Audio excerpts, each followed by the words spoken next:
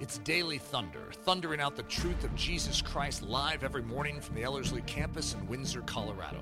To learn more about our discipleship programs or to support this podcast, visit Ellerslie.com. And now, here's Eric Ludy. Welcome to according to that it says Sunday, but it's the Wednesday edition, sorry about that typo there, the Wednesday edition of Daily Thunder.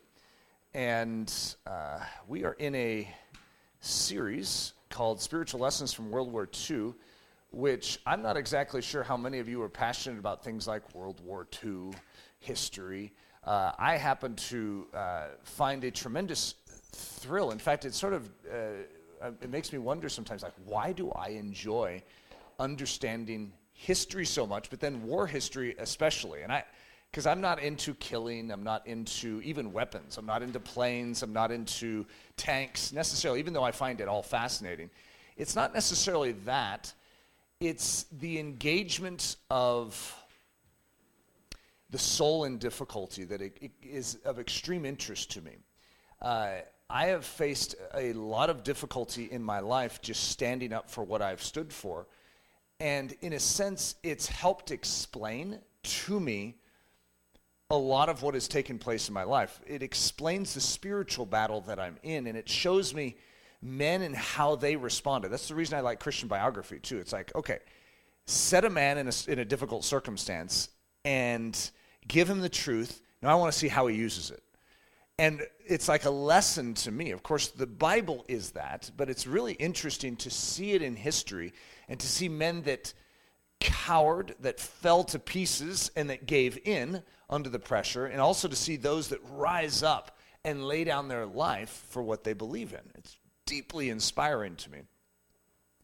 But the history of World War II, and I've said this before, but it flows out of World War I. It's impossible to understand World War II without really understanding World War I, and it's a fascinating statement, but most American school kids, if you want to say it that way, understand World War II a lot better than they understand World War I. And yet, World War I and World War II are almost like tied at the hip, because World War II is the result of World War I. World War I ended with the Treaty of Versailles, which was so heavy-handed on the part of the Allies, especially the French, on the German nation, which created a backlash that you're going to see a fierce backlash.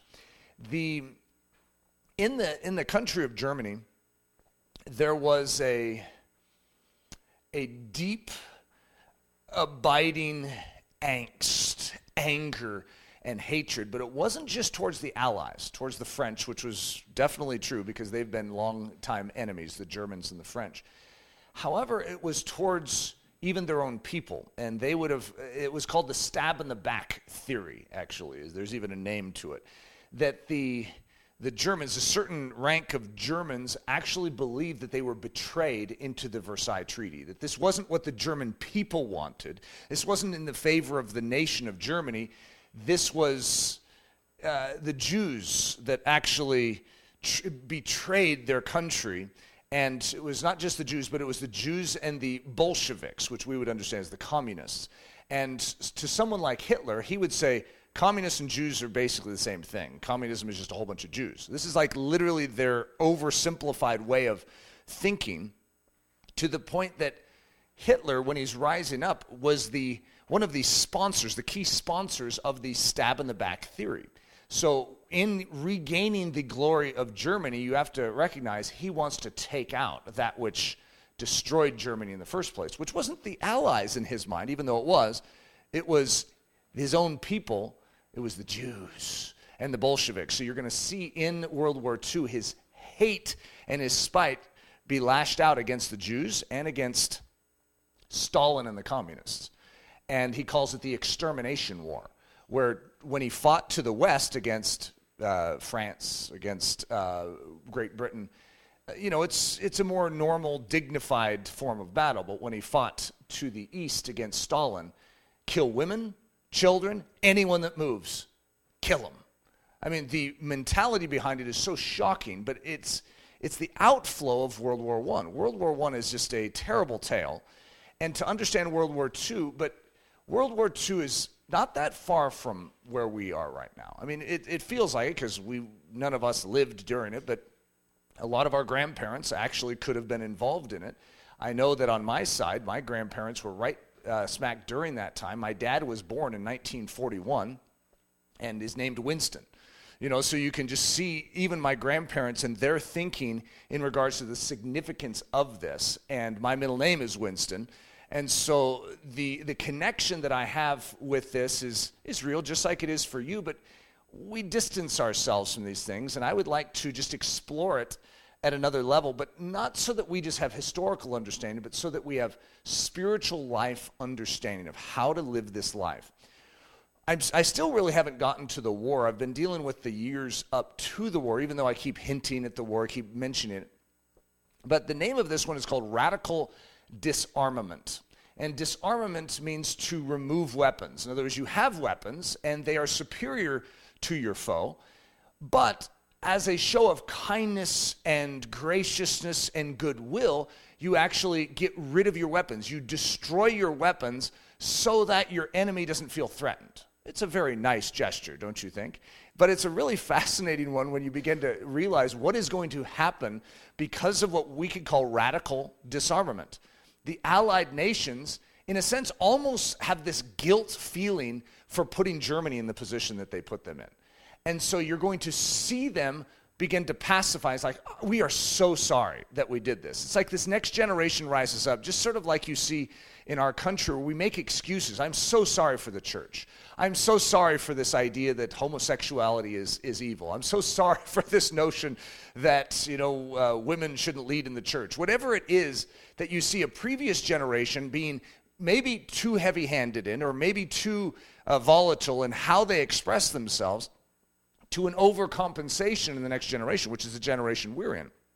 Same thing happening in this time period where you see a desire to eliminate all violence, to eliminate even a concept of war, that never again can this happen. And so there's going to be big movements. This is when the League of Nations is going to be founded. And its entire goal is to basically maintain peace. And so they want every nation in the world to come together. And if one nation gets attacked, well, then all the other nations of the world will stand with that one nation and say, back off. I mean, it's a pretty cool idea if you think about it on paper. It didn't really work that way. And that was mainly because no one wanted to fight. So what if this nation does come in and say, yeah, we're going to take over Austria? And then all the other nations are like, well, if we stand against him, that would mean war. So let's not do anything. And that's exactly what happened. The love for peace was so extreme that they actually began to glaze over and look past any violations. And of course, evil thrives in such a situation. So in this process leading up to World War II, there's it is a 20-year process, but the 10 years previous, if we were to say around 1930 to 1939, you're going to have this radical disarmament where nations are literally, like the United States is telling France it needs to disarm. And because France and Germany are just right next to each other, and they're mortal allies. They always have been. And Germany has nothing, and France is bloated with military strength. And so Americans are pleading, it's probably not the best way, it's making, even forcing France to disarm. And Great Britain was disarming. They're actually getting rid of weapons.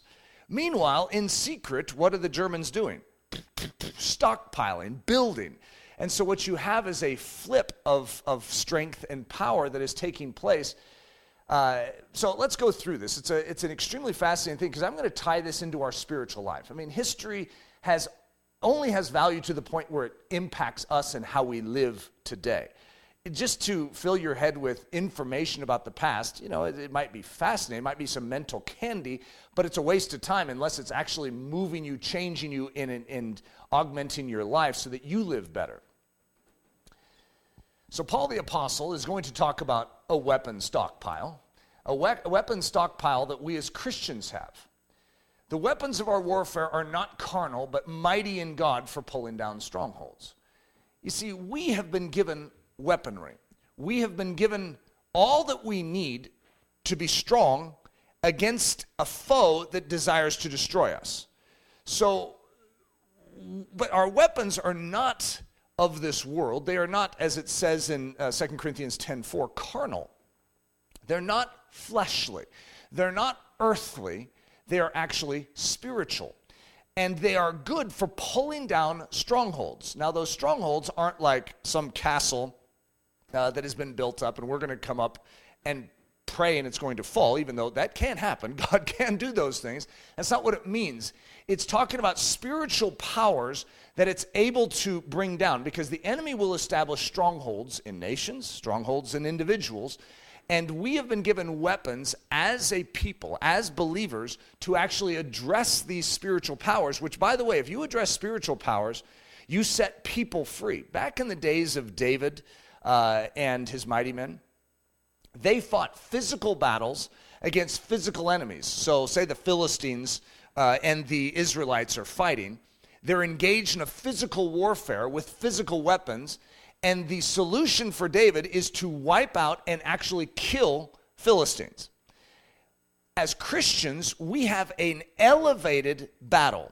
In other words, because of Christ's cross and his shed blood, it actually lifts us to a higher plane of fighting, where we are able to fight something that David couldn't. We are fighting the spiritual powers that are puppeteering the Philistines.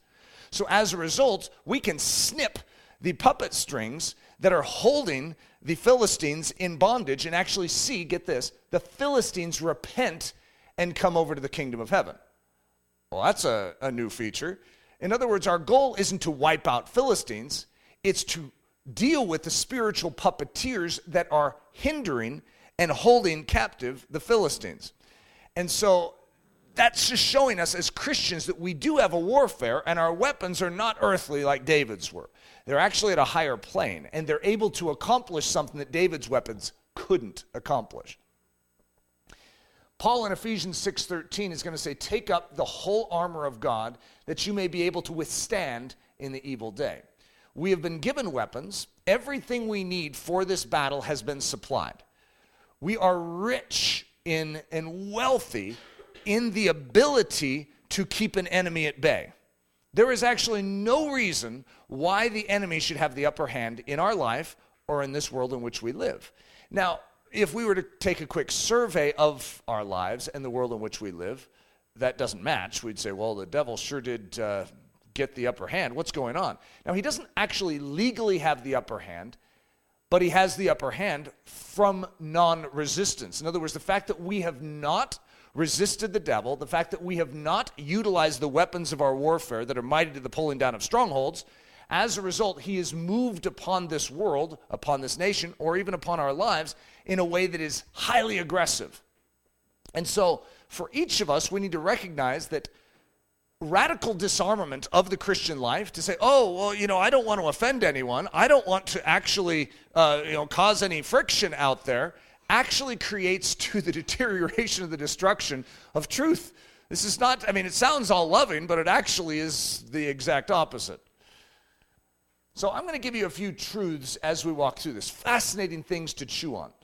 You can have weapons and not use them. I know it's a profound statement, isn't it? But you could have the weapons that are necessary to deal with the enemy's hostile movements against your life, but that doesn't mean you're using them. Sometimes it's because you don't know you have them, and that's definitely a fair statement. Sometimes we know we have them, but we don't know how to use them. There's two, you could have a sword, and you have the blade of a sword, and you have the hilt of a sword, but imagine that you grab the blade and try and swing the hilt. It's not effective, and it's going to hurt your hand, right? And so if you don't know how to utilize the weapons you have, that's again, another reason.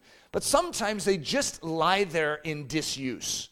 We know we have them, but we actually, it takes so much energy to use it. Have you ever heard of the sloth in Proverbs, the sluggard, who he has a piece of bread, but he's hungry, but to lift that bread to his mouth, that's a lot of work.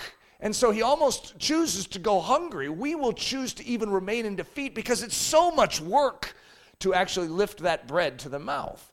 And how many of us die with the bread in our hand? Let me give you another truth. You can have armor and not put it on. That's why Paul is going to say, put on the armor. In other words, there is a need for us to utilize what we have. Another truth, you can have a victory, a total hold over your enemy, and not exercise it. Now, what's interesting is if you were to say, could you give me an example of that? I'd say World War II. That is the example.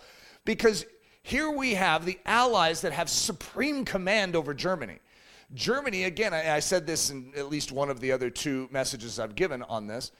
Germany is since they were considered the aggressor, the guilty party in World War I, the penalty is on them. They've gone from 6 million standing army to 100,000.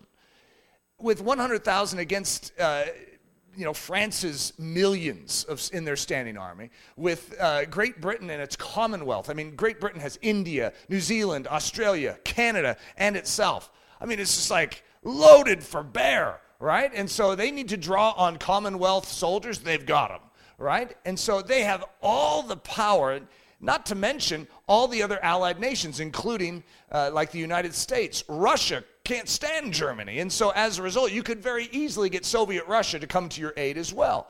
In other words, you have so much strength, so much ability to keep Germany in its place. And the same is true with us. You can have a victory, a total hold over your enemy, and not exercise it. Another truth, you can have your enemy totally weakened and keep him that way. But you can also enable your enemy to rebuild strength and to regain positions that he rightfully and legally has lost. How would we do that? And yet, so many of us have become experts in giving away territory. I've used this illustration with my kids a lot, that we sit in our living room and it's cold outside in Colorado. So let's just imagine that it's negative 10 degrees. And I say, hey guys, what would happen if we just slid open the sliding door right over there? So there's a sliding door right off to the side of our living room. And, because it's like 70 degrees in our house right now. But what would happen if we slid open that door? Well, the cold from outside would come in here. Now, you don't need to slide open the door and just leave it open and let the cold come in. And what if we left it open all night long? Well, and it's a blizzard outside and it's gusting winds. You might have a snowdrift on your sofa. You didn't need to have a snowdrift on your sofa. How did it get there? It was because of your negligence to do something that you knew you ought not to do and then not correct it. See, imagine that I open the sliding door. It's like, whoa, cold, slide shut. You see, we do that a lot in our Christian life. I'm not encouraging you to slide open the door, figure out that it's cold, and close it. However, one of the amazing works of the Holy Spirit is that when you feel the cold, he also shows you exactly what to do. Close it. Many of us open it. The devil jumps on top and says, you opened it, now you're stuck. Look at you. You are a piece of junk. And we leave it open under the banner of condemnation, almost like we can't help it, as opposed to recognizing that God has given us the equipment to close it. And so if you ever find a window or a door open in your life and the Holy Spirit touches that, close it. It's that simple. You actually have the position, but if you relent and give up that position, that which is outside will move inside. The snowdrift will be in your living room. The cold and the chill from outside will overtake your warmth, and as a result, will quench it. So what should you do? At any point in time, you should exert the authority that you have and close that door. The snow will melt, you'll find, very quickly. Another truth, you can have the sort of truth that sets men free and not swing it. So, for instance, in our discipleship here, we are walking through the sword of truth, if you want to even say it that way. I'm giving you the tools to say, cut that. Cut that vine that is choking you. Cut it. You have the tool right there in your hand. Use it. Snip it. And so you can have the weapon that actually sets men free and still not use it. It doesn't make a lot of sense. I recognize that. But sometimes there's an insanity to sin to the point where it's like, oh, there's nothing I can do. Just you can't listen to the devil's reasoning. God has given you what you need to be set free. If you have the victory, why would you be afraid to use it? Well, you could ask the Allies the same question. What exactly is going on? Great Britain, France, America.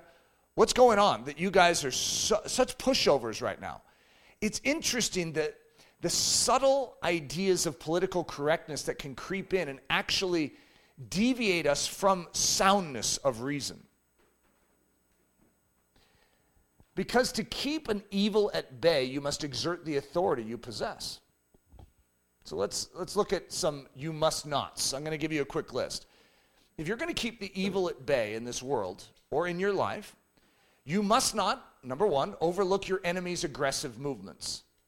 Number two, excuse his blatant violations. 3, turn a deaf ear to his evil designs. 4, turn a blind eye towards his treatment of the weak. Or 5, supply him with military goods. Now, each of those things falls into the category of absolute lunacy, right? That you would actually see your enemy making an aggressive movement and not do something about it, especially when you're the stronger party. And yet, if you look at the Allies, they knew totally what Hitler was doing, and they did nothing. He is literally taking aggressive movements in his nation. The first thing he's going to do, he is going to bring about a conscription. That means he's going to bring in soldiers. Remember, he's allowed a 100,000 person standing army. He's going to snub his nose at that, and he's going to say, no, I'm going to build an army. And guess what? The Allies see him doing it, know it's a violation of the Treaty of Versailles, and do nothing, right? This is an aggressive movement. There's this territory, it's called the Rhineland. It's on the western side of Germany. And part of the treaty says that the Germans cannot occupy the Rhineland. It's Germany. The Rhineland is in Germany, but they can't put soldiers in that territory because that's what is adjacent to the French, the Belgium side of things. So nope, you can't have any occupation over there. Well, guess what Hitler does? Let's go put our new soldiers in the Rhineland. And the Allies do nothing. And you could say, why would they do that? Well, I could ask you, why do you do that? In other words, the enemy makes an aggressive movement against your soul, and you just sit there and go, well, I don't want war. I don't want to bring that piece of bread all the way to my mouth. I mean, that could lead to a lot of sweat. So excuse his blatant violations, turn a deaf ear to his evil designs. Did you know that the book Mein Kampf, which is written by Hitler, Adolf Hitler, when he was in prison, tells exactly what his plan is? I mean, in detail, it gives his exact blueprint for what he intends to do. And yet, there it is. Turn a deaf ear to his evil designs. It's like, oh, he wouldn't do that. I mean, it's literally what they say. Oh, I know Hitler. This is what Neville Chamberlain, who was the prime minister of Great Britain at the time. I know him. And I don't think those are his intents. Number 4, turn a blind eye towards his treatment of the weak. His treatment of the weak, the disabled, the Jews, is so shocking that most people don't believe it. And most people struggled to believe it even then. It's like, no. They didn't comprehend this type of evil. And I don't think many of us do either. We oftentimes might liken the devil to maybe some conspiratorial guy who, wants to get extra money out of a scheme, instead of recognizing that he wants us dead. He wants not just us dead, he wants to see us tortured in how we die. He wants us to die in pain. This is our enemy. He is a nasty guy. And so when we attribute to him a lesser evil, we actually underrate what we are dealing with, just as the Allies did Hitler. Hitler is something very unique in history. Now, I remember my mom saying to me, Eric, you could be like Adolf Hitler. It's like, well, great, thanks, Mom. And I understand what she means by that. In other words, we all have the potential for great evil. We do, especially if you yield to it. Yes, but the great evil is what you're yielding to as well. It's like demonic injection into your life that wants to actually crush you. And so we cannot turn a blind eye towards his treatment of the weak. Well, look at what we do all the time. There are those around us right now that are suffering, that are dying. The enemy is making a move against the weak, just like Hitler did. The way he expresses his vileness towards our God is by going after the very ones that our God cherishes. God cherishes weak. He does. So what does the devil do? He torments them. He will go to them and he'll isolate them. He'll destroy them. And we oftentimes will turn a blind eye because, to get involved, I don't want war. I don't want to get my hands dirty in that. You have to recognize this is the devil's game. Or supply him with military goods. Could you imagine doing that? Strange fact. Now, this fact, something's wrong with this fact. I gave this fact the other day, and this is how I have it written down in my notes, which means you could say, well, it must be right. But 1 million pounds of military goods is actually not that much. I mean, 1 million pounds, you can get to that pretty quickly, right? So I'm not sure. It could have been 1 million pounds, and that wouldn't be an exaggeration if you study military terminology. It's massive amounts of stuff. But just look at the concept. Whether or not my numbers are accurate, because I can't just very easily go back and I forgot to footnote this particular stat, in my studies, so I just have it written there. I'm like, oh, great. But 1 million pounds of military goods were stripped from Germany in 1919. But 1.5 million pounds of military goods were then lent to Germany by the U.S. and Great Britain in the forthcoming years. In other words, even if my numbers are too small conceptually, they're right in their what's the term? Their relation to one another. In other words, whatever was stripped from Germany, a greater amount was actually given by the very Allies because we felt bad for them. I mean, we really hurt them in the Versailles Treaty. And now they're the weakened party, and we're compassionate people, so we actually give them that strength back in greater number than what they had to give up in the first place. It's funny what we as humans will do to avoid going through the same traumatic season twice. To mention the dangers and threats of Hitler in 1935, I mean, we're reaching a pinnacle of the aggressive radical peace movement, where it's just like, no war, no war, no war. And if you were a politician that actually even brought up Hitler, you will not get elected. If you're going to talk about the fact that we need to stop Hitler and we need to go to whatever lengths to do it, you will not get elected.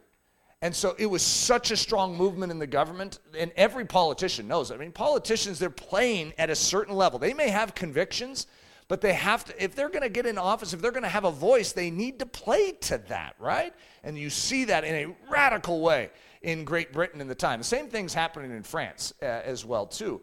And so if you were to even bring up the fact that the Hitler menace, and we need to do something about it, you are called a warmonger, which is not a compliment, by the way. That's a very ugly term. Even to this day, it's a very ugly term, which means you are so fixated on war and the ugliness of battle. This is grotesque to our society. So how dare you bring this up that we should do something about it? Or fear-mongering, because what does it do? Have you ever had someone say something like, yes, and have you noticed what the radical Muslims are doing in our country? And you know the feelings. It's sort of like, could you not talk about that? I don't really want to hear about that, what the enemy's doing in our country, because I would sort of like just to mind my own business and live at peace. I get that too. I don't like it. I don't like it when someone's bringing up negative stuff. And it was called fear-mongering. And so if anyone started talking about Hitler, the Nazis, what they're doing to the Jews, what they're doing, the fact that they're eyeing Austria and they're going to aggressively move into Austria, the fact that they're rebuilding their military program, you know what everyone would say? It's like, well, it's probably right and appropriate that they would. We should get our military programs down, let them get equal with us. It's called parity. Let's just let us all be equal. I mean, we were too harsh on the Germans. I mean, this is literally how it was functioning. So I'm going to give you the primer on how to avoid war. So if we had a little elementary school class on this, it's like, okay, in Great Britain and France, their great agenda, and in America at the time, was to avoid war. So what do we need to do to avoid war? So here's our basic lesson. No nation's military power should be greater than another's. If we're all equal, then no one would fight. So like, for instance, everyone was concerned that France would attack Germany because they were greater military power. However, France didn't want to fight anyone. They were like, no war, no war. So that wasn't really a problem. But no nation's military power should be greater than another's. Stronger powers should disarm to the level of the weaker powers. I mean, if you look at this on paper, you have to admit it has a certain wisdom to it, right? It's like, yeah, that makes sense. Overlook all aggression on the part of the weaker powers and chalk them up as reasonable and necessary responses, bringing correction for past oppressions. So, for instance, in our country, we have minorities that were long-held minorities and have gone through great oppressions. When they do certain things and lash out against the oppressors from past eras, we will overlook it socially for the same exact reason we did here. Because Germany was oppressed. The fact that they are just trying to extend their homeland back to the way it was, the fact that they have gone through such trauma and they're just reacting. I mean, they're sick and tired of the treatment we gave them because of the Treaty of Versailles. You can understand that. Just let them have Austria. Let them conscript again. Let them take the Rhineland. It's okay. You see the thinking? It's like they were oppressed. Give them a break. This is Hitler, though. You need to recognize he desires to eat you for lunch. And so empowering your enemy, you need to have your eyes wide open here. So the disgust of war. Now, I'm not sure if we were to have a vote on how many of us like war. Okay, we may like studying it. It might be fascinating, but to be in it, to have it, I don't want war. I have no interest to have America go to war. So let's give a quick list of things that would be said about war, especially for those that are disgusted with it, right? War is pain. That's true. War is destruction. Well, that's a good point. War is loss. Yep, a lot of it. War is instability. Mm-hmm. War is discomfort. Yep. War is misery. Yep. Therefore, war is to be avoided at all cost. Okay, now, if that's the only list you ever see when you're growing up, you'd say war, bah, yuck. But what you're missing is the other side of this coin. You see, there is real pain, destruction, loss, instability, discomfort, and misery. But you could look at the Christian life. Did you know that Christian life and following hard after Jesus is going to lead to pain? It's going to lead to destruction of certain aspects of your life, loss, instability, discomfort, and misery. So as a result, following hard after Jesus should be avoided at all costs. You see, there's a flip side to this of the reason why someone would radically follow Jesus. And it's not because we like pain, destruction, loss, instability, discomfort, and misery. That's not the reason I follow Jesus, even though that may come with it. Let's look at the proper use of war. War is a deterrent to evil. It always has been. Now, I would love for the fact that, there's something called diplomacy. And instead of fighting, we can work it out, right? And so there's nothing wrong with working it out and not having to fight, but there's certain evil powers that refuse to discuss things. And they start, just sort of throwing blows. And the way to deal with that is to stop them. If someone came in here who was beating one of you up, what would I want to do? Just watch and go, well, I don't want to intervene. Or would I want to stop it? And if I'm stopping it, I would take the aggressor and I would remove their strength and their position to harm. Well, that's what war is. War is a deterrent against evil, to clamp down on the one that is creating an aggressive movement to harm another nation, to stop them from doing it, okay? War is a protection of innocence. It's interesting how most people don't bring that up. But when someone is being attacked, actually, to protect the innocent, you need to fight. You need to stand up and create a wall. War is a vigorous stand for liberty. In this time, in World War II, the more you study it, the more you begin to realize the liberty of the nations was hanging in the balance. Hitler's rule and reign, when he came into Austria, it's called the Rape of Austria, just to give you an idea. When he came into Poland, what he did to the Polish people is so abominable that it cannot be spoken of. And most historians can't even talk about it. It is too grotesque and too horrible that one nation endured what Poland did. What he did in Soviet Russia, what they did to the Soviet soldiers when they were captured, you capture a soldier, you're going to make them pay. There was no noblesse oblige in this battle. The evil that was perpetrated is so extreme. And so war is a vigorous stand for liberty. In other words, the liberty of nations is hanging in the balance. War is often the only means of peace. I'm saying often, but sometimes in a situation like this, the only way to deal with Hitler is to stop him. It's interesting because I'm going to cover Dietrich Bonhoeffer in an upcoming session, but Dietrich Bonhoeffer was a pacifist who actually, in the Middle East, German, in the war, actually participated in an assassination attempt on Hitler. Isn't that just an ironic? He's a strong Christian pastor who participates in an assassination attempt on Hitler. It failed. But what would lead a man to come to that conclusion? The same type of thinking. It's like, we need to stop this man. War is a direct response to a hostile foe that refuses to veer from the path of destruction. War is sometimes necessary. Therefore, war can be a righteous decision. Now, that's the part that we don't oftentimes know how to expose and express because we live in a culture that is in a disarmament phase. We are anti-war to the extreme. I remember seeing, when I open up Firefox, I always have these little articles that are being suggested to me. And one of them was talking about how war movies always glorify war and show heroism in it to make people like it. And I was just fascinated by, I didn't read the article, but I was fascinated by the notion. What's the brain behind that?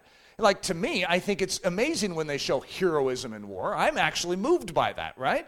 But this is sort of like, how dare they show heroism in war and cause people to then be attracted to war? I don't think seeing heroism in war causes any of us as men, for instance, to want to go to war.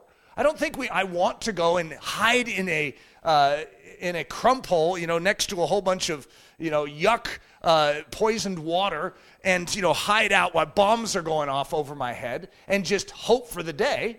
That's not necessarily attractive to me, but I am attracted to heroism of someone in that moment rising up and doing that which is noble and right. Yeah, I like that.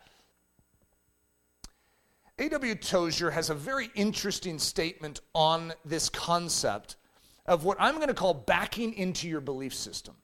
In other words, when you see the horrors of war, the destruction of war, the misery of war, and that's all you see, that's all that is told to you, what will you do? You'll back into your belief system away from that to, then war must be always evil. And so as a result, you back into your belief system. You know that Christians do this all the time? We back into our belief system because of distortions. If you've ever been exposed to an extreme in Christianity, okay, say you grew up in a legalistic background. Well, what you have a tendency to do is to back into a licentious lifestyle to say, well, I don't think God wants to have any restraint on my life. Now, that's just bad logic, but it actually makes sense inside of those that are going through it. Because when you've seen an extreme, you don't want that extreme. And so the same is true with me. My growth in life has been based on trying to mitigate against extreme reactions to what I've seen in the church. Because I've seen things in the church I do not want in my life. I do not want to grow up and be like that guy. I do not want to grow up and be like that guy. So you take either extreme, it's like, well, God, I need someone that I want to grow up to be like. And so it's an interesting struggle in the soul. But in Great Britain and in France and in America, we backed into our belief system to say war is always evil. No matter what, we need to stay out of it. And as a result, we became vulnerable. You know that we had the greatest war in history because of it? In other words, it didn't stem the war. It didn't take it away. It didn't take away the evil to avoid it. Actually, what we need to do is utilize the strength and the authority we have with the truth to address it and keep evil at bay. So the devil desires us to back into our belief system. So I'm going to give you an example. And this is a fascinating example to throw your way, but the Holy Spirit. The Holy Spirit is one that many of us, just bringing him up, we've seen abuses. Okay, now maybe not all of you have. I have. I've seen such extreme abuses, and you guys know this because you've been hanging around for a bit. But I had a whole season of my life, and I don't remember how many years it was, but it was a significant season where I could not even say the words Holy Spirit because it meant I was going to be Benny Hinn. It meant that I was going to be an extremist that was sort of cockeyed and cuckoo, and as a result, I couldn't even say it. And so this is an example of what Tozier is talking about, backing into your belief system. You see an abuse, you see something that is cockeyed, and so you actually go the opposite direction. To even mention the Holy Spirit could mean that you are one of those wild-eyed kooks that follows your emotions instead of the Word of God. How to avoid the Holy Spirit weirdness. So I'm going to give you the primer for elementary school levels of how you can avoid Holy Spirit weirdness. Just don't bring them up. Avoid discussion at all costs. You know that there's a whole bunch of churches out there that will not talk about the Holy Spirit. They're very Eric Ludy-esque, old Eric Ludy version, where they think that that's the solution. If we just don't talk about the Holy Spirit, then we won't have any of the weirdness. They're somewhat correct, right? However, if you know who the Holy Spirit is, you recognize that once you start curbing the Holy Spirit, you're curbing Christianity. You can't have Christianity without the Holy Spirit because everything in Christianity that functions by means of the Holy Spirit. The Word of God was given to us via the Holy Spirit carrying along its writers. So who gives us understanding in the Scriptures? The Holy Spirit. And when we start cutting that out, we are cutting out our chief weapon. How about this one? I think I told you guys this one the other day. I have a buddy of mine in Michigan that says this is what his church does. They changed the phrase Father, Son, and Holy Spirit to Father, Son, and Holy Bible. That's safe. That's safe. Because you know it needs to be holy something at the end of that list to sound normal and to have the right alliteration, right? So this is Father, Son, and Holy Bible. How about this one? Restrict tongues and prophecy and eliminate all talk of spiritual gifts, because that's just going to get you off the rails. I mean, you're going to get weird really quick if you actually believe what Paul says in 1 Corinthians. I mean, you just have to stay on your guard, because that's the weirdness. That's where it all creeps in. Okay, I get it, by the way.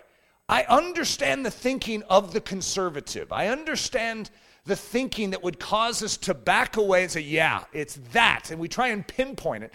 What's funny is we're pinpointing the wrong thing. What we need to pinpoint is the flesh, the power of sin at work within the church. People that desire to disturb. There's actually people that will creep into the church with the purpose of twisting Scripture to get us to back away from truth. Make Christians feel unwelcome if they dare to press these points. So if anyone starts bringing up the Holy Spirit, you make it very clear that they're not welcome here in this church. If they say, what is the Bible seems to talk about tongues here and spiritual gifts. Are we going to address that in our church? Black mark on that person. And now the pastors get together and go, we'd have to watch out for this guy. He's like one of those wackos. When all he did was ask. He could have been a new believer just reading through the text of Scripture going, what's this? But now we have to watch out for that person. Okay, I've been around this rendition of Christianity for a long time. And I have thought it, okay? I've had the same thoughts go through my own head. So the disgust of Holy Spirit weirdness. So remember my list on war? It was similar to this. The Holy Spirit can be unpredictable. The Holy Spirit can make people do things. The Holy Spirit creates division. The Holy Spirit disturbs people in our body. The Holy Spirit leads to instability. The Holy Spirit distracts people from the text. Isn't that an ironic one? Therefore, the Holy Spirit is to be avoided at all costs. I could actually go through that list, and I could give you evidence that would back up each one of those things that I have even witnessed. Not just that conservative people out there are concerned about it. It's like, yeah, I've seen all of those things happen. However, it wasn't the Holy Spirit that did it. In other words, just because someone's like, Holy Spirit, doesn't mean they have the Holy Spirit. Just because someone speaks in tongues that sounds strangely similar to that guy's tongues, the same sounds strangely similar to that guy's tongue, and they all learned from the same person going, repeat after me. Just because they have that doesn't mean it's real tongues. So the fact that someone could talk about the Holy Spirit doesn't make it genuine. And the way that you even test the Holy Spirit is against the Word. And so actually, now let me contrast this with what we could call the proper understanding of the Holy Spirit. The Holy Spirit is, let's remember this, God. So when you try and trim out the Holy Spirit, you need to remember who you're trimming out. You're trimming out God. The Holy Spirit is a gift from God to show us something very specific, the person of Jesus. The Holy Spirit only speaks that which is in agreement with the Word. He never violates that. He speaks that which is in agreement with the Word of God in text, the Bible, and in person, Jesus Christ. The Holy Spirit is the one that empowers. Could you imagine cutting out that? Now suddenly you have no power for your Christian life.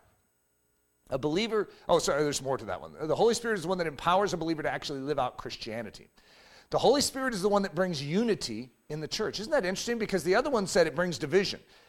But it brings division when we allow the flesh in. When it's like, oh, he's with the Holy Spirit, but I'm not with the Holy Spirit, then we divide. It's like, but the Holy Spirit is actually the one that knits us together. The Holy Spirit is the bringer of life and truth. Therefore, the Holy Spirit must not be prohibited from leading the church. So I'm giving you a parallel, okay? I'm not going to equate the Holy Spirit with war directly. However, I'm showing you how we can set down our weapons. You see, if you could pick the chief weapon of all weapons that you've been given, because some of you could say prayer. Yeah, but what enables prayer? The Holy Spirit. Some of you could say obedience. Yeah, but what enables obedience? The Holy Spirit. What is the chief weapon that we've been given that is not carnal but is mighty to the pulling down of strongholds? We've been given the life, the power, and the authority of Jesus Christ via the Holy Spirit. Radical disarmament.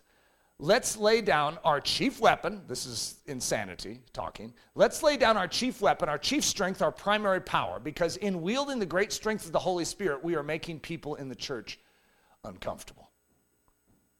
That's insanity, guys. That doesn't even make sense, but this is how we are thinking today. We don't want to actually be Christians the way the Bible describes us to be, because then we'd make people uncomfortable. We don't want to say that Jesus is the only way, because that would make people feel uncomfortable. So as a result, we set down the chief weapon that we carry, which is the gospel of salvation unto the lost, and we set it down for sake of appeasement to a culture that desires the destruction of truth. Winston Churchill. So he's over in France looking at the lines that they're building, the battle lines that they're building, because obviously war is now looking like it's going to happen. In talking to all these highly competent French officers, one had the sense that the Germans were the stronger and that France had no longer the life thrust to mount a great offensive. She would fight for her existence. WW2.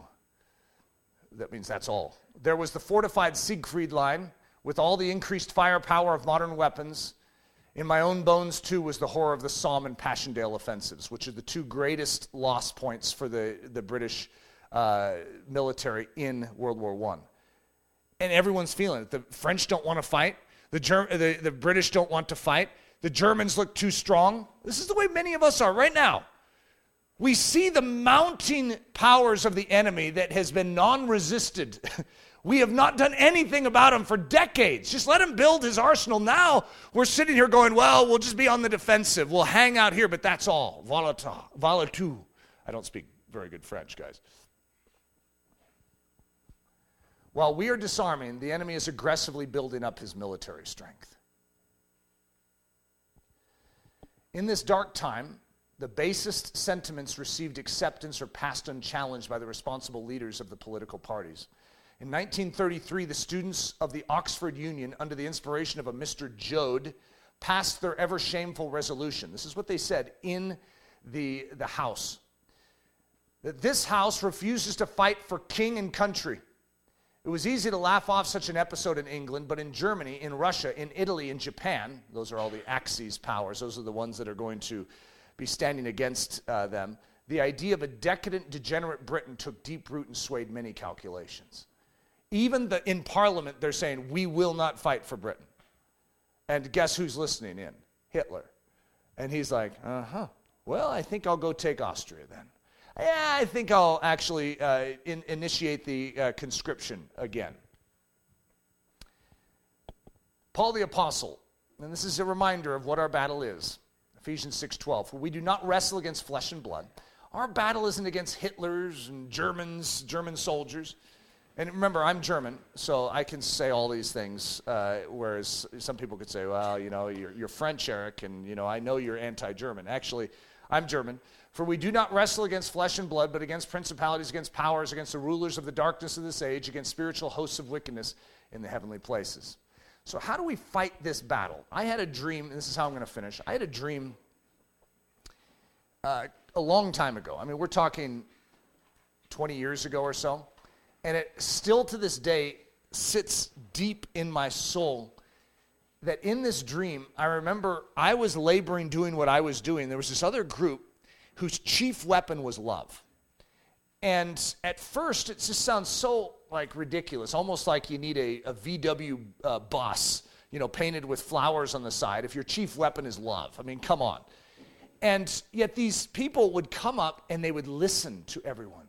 They would hug them, they would administer the truth of the gospel, but their weapon was love, and they were melting hearts everywhere they went.